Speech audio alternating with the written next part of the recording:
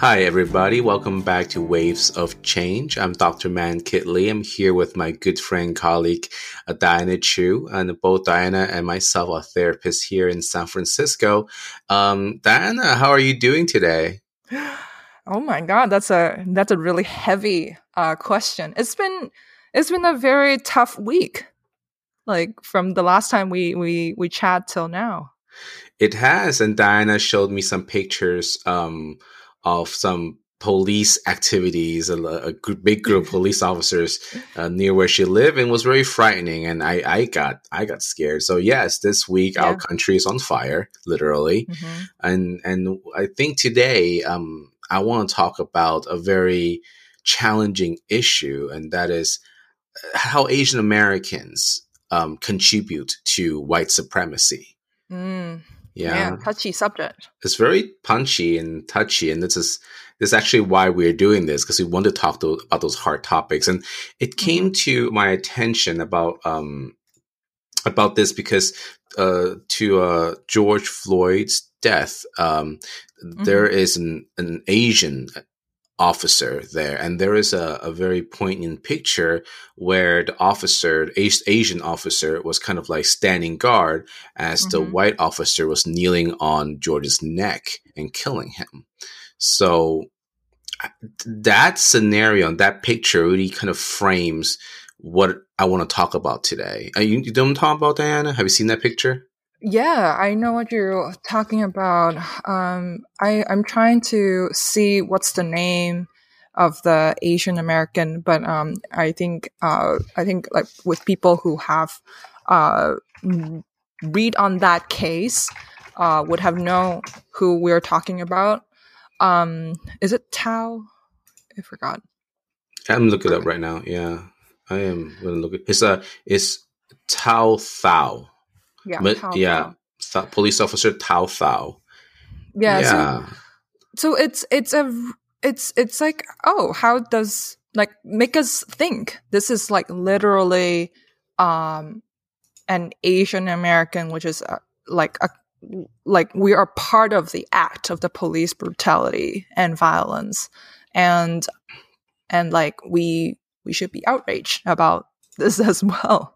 And if you're only fired up about racism when it affects Asian American community, then it's not okay, because it means that you're okay with racism and white supremacy until it inconveniences you. So I'm just wondering, like, where do we start from here?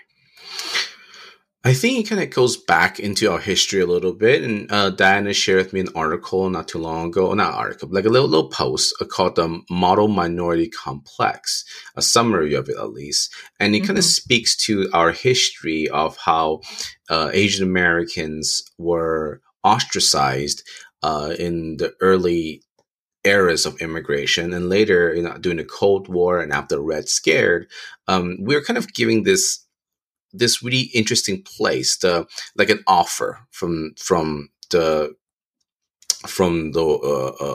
white Americans, and this offer is the model minority identity, right? This Yeah. idea that if Asian Americans can become the model minority, then it's a way for white Americans. Again, I'm very much generalizing here, right? There's a Mm-hmm. way for the white population to say, look, if you were to follow our system, then you also can succeed. Yeah. However, the way to think about it is kind of like the Asian Americans are the secondary managers, if you will, right? We're the The assistant manager. assistant managers, right? Like we think we have power, right? We want to feel like we have power, and the closer we are to becoming white, the more power we feel like we have. But end of Mm-hmm. the day, the people that has the power fundamentally are the majority, are white Americans, Mm-hmm. right? And this idea that we are to accept a position as assistant managers, but then the top manager, the white folks, are kind of pointing to the black folks and be like, look, these are like the unemployed and the lower class. You're better than them. As long as you're the assistant manager, you're better than them. And I Yeah. think that's where the model minority myth comes from, this idea that, okay, if we just kind of play along, then we're at least better than black people. which we are not, right? No Yeah. one's better than one another, but it's just that's part of the system we're talking And it is about. a perception that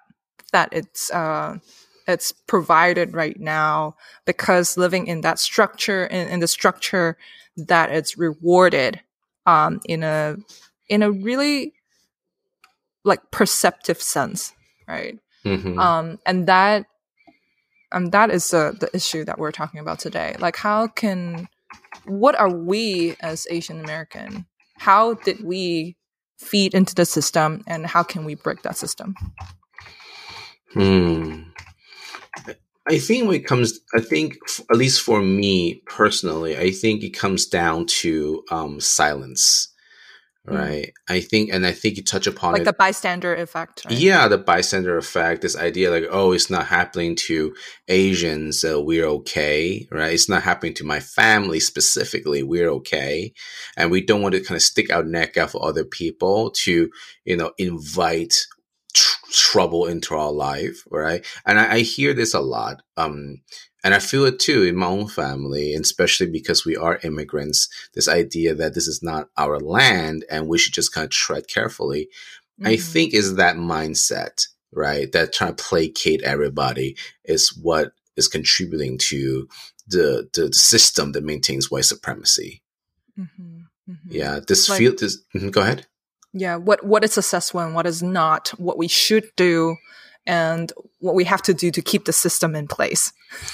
Yeah, maintain the status quo. And of course, in the collectivistic culture, is we're trained since birth to maintain the status quo. But I think when it comes down to it is, if you also look at a lot of the Chinese heroes, that like folk heroes that like, we look up to, like Wang Feihong is a really popular one, right? That guy's awesome. Well, he's an advocate. He's an advocate for justice, right? And so we do have elements in our Asian culture, at least the Chinese culture, that really looks towards advocacy and speaking out, right? But then, of course, after the Maoists took over, right, the communists took over, that was squashed, right? And it's all about conformity. But I think one helpful thing for us to do is to understand that our culture is multidimensional, and there are a lot of role models and opportunities for to speak out. Yeah. Well, Lee, how's your clients doing, like, with this week? A lot of despair. I think that's the feeling. A lot of my patients are expressing a sense of hopelessness, despair, this idea that the world's burning. I had a very interesting session yesterday with a 21-year-old young man. He's a youth of color, and he talks about how he thought his adulthood's gonna look one way, but instead everything that he knew is set on fire, and he just slowly watching everything crumbling. And we kind of sat with that feeling for a while, and then what came out of that is this idea of trying to clarify exactly what is crumbling or what is being set on fire. And of course, these storefronts and also like police cars. And what it comes down to, at least symbolically for him, is that the world as we know it today is being set on fire. And when it comes down to it, is it a good thing or a bad thing? And he concluded, like, it's not as bad. It's scary, but maybe, this quote unquote, at least for him, this fire can be cleansing, right? Maybe the system is burning. Yeah, like the image of like burning wood, like you, when you talk about that, makes me think about Phoenix, the ashes, like my Chinese like imagery myth come out of like dragon. I get it. Yeah, like ashes and burn, and then it's reborn, right? Like when there is something, even with working with a client, you have to like fight the unjust, and also fight what's not working with the client, and then like when it breaks down, then you could build something up. So I'm thinking about that image as well. But it is really frightening to be in the middle of the fire right now. It without is. knowing when it's going to end and what it will become. It is. And I think this is where empathy can come in, right? Mm-hmm. So um, when working with a lot of Asian patients, Asian client, and we're kind of working around the topic of racism, either Black on Asian racism, which is pretty rampant here in San Francisco. I do feel like one solution to that is to increase empathy. And one thing I do tend to kind of bring up in some of my sessions around racism is this feeling of like, how was it like to feel that hopelessness that like you're in the middle of the fire and then you just can't escape? Well, Yeah. I explained that's kind of like how it's like for a lot of these disenfranchised African American folks, right? They don't have an option to not stick their neck out. Their neck is literally always out, Mm-hmm. right? It's They like every can't day. every day. They stick their neck out every day just to survive. So this idea of that, oh, it's not our problem. We don't need to stick our neck out, right? Just imagine what's like that someone's kind of pull your neck out, like your neck's always out, right? Yeah. So if you were in that position, what do you have to do to make sure you survive? And then I think just even touching on some of that stress that our African American brethren are experiencing, right, brings up a lot of discomfort, at least in the Asian people, the Asian patients that I work with. Is oh my God, that's how bad it is for them. And I think empathy is where it needs to come from. Yeah, I think like with empathy as well, it's the power of knowledge and sharing. I am thinking about my family, right? Like Mm-hmm. how is it to change from within?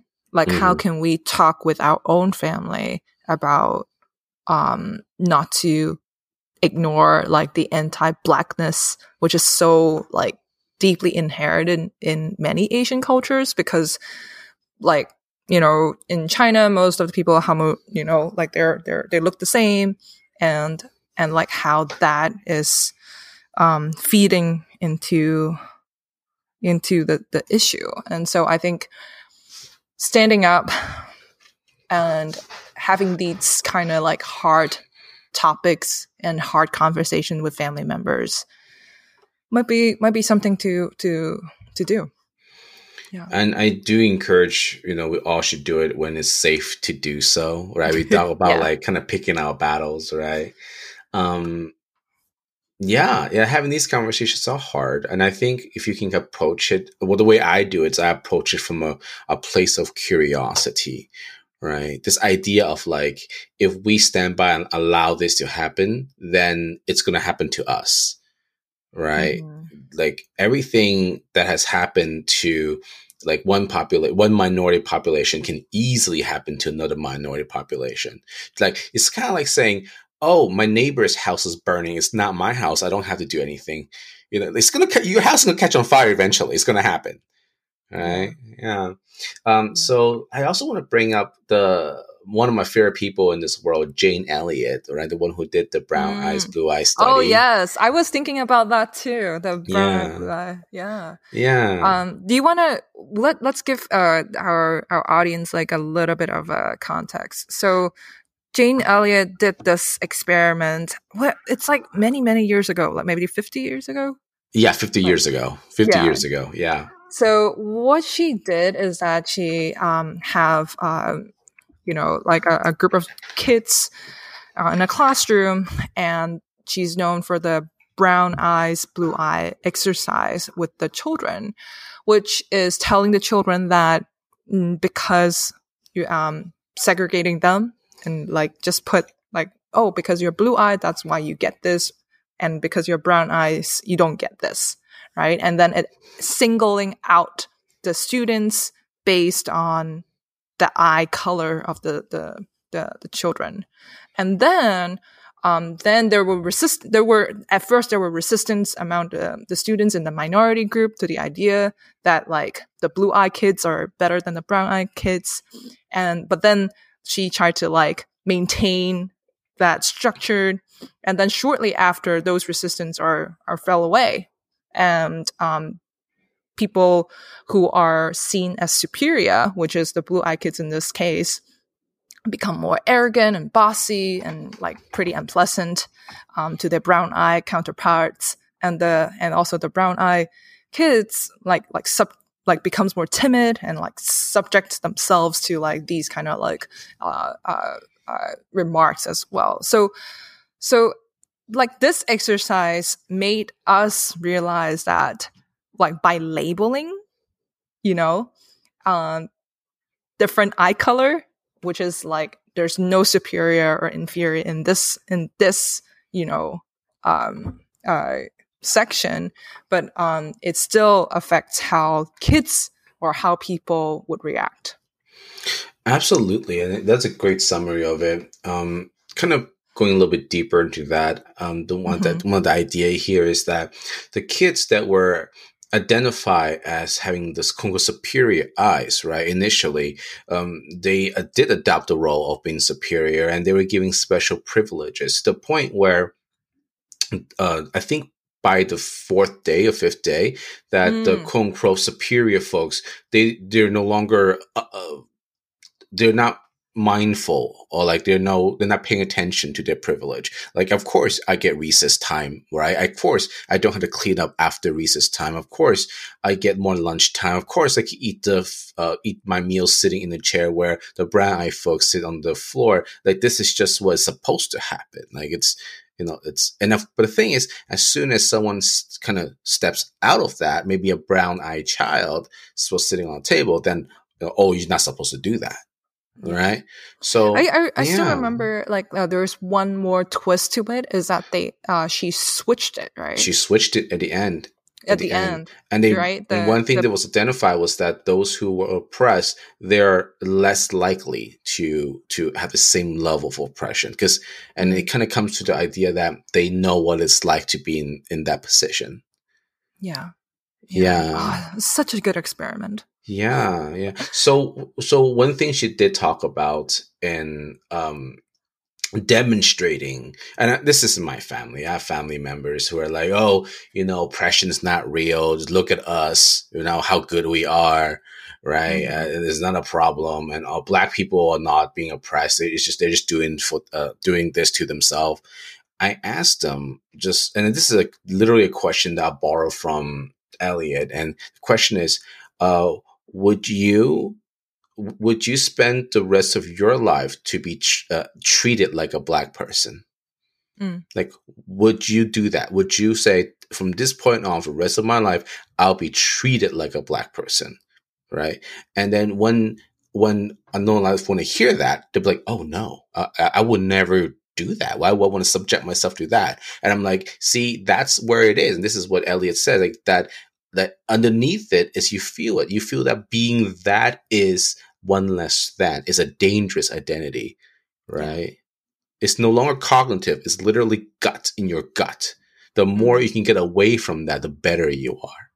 And I think that really comes down to what we're talking about today, this idea that we are all one race. We're all human beings. And it's as Asian Americans, I think we should definitely stand up for our African American brothers and sisters. Yeah. Yeah. Okay. But shall we end here? We should definitely end here. It's a very heavy topic, and it's not It is heavy. It's heavy, and it's not like a light ending. But I don't think I want a light ending today. I think we should stay heavy. Stay heavy. Stay heavy, everybody. Talk to you next week.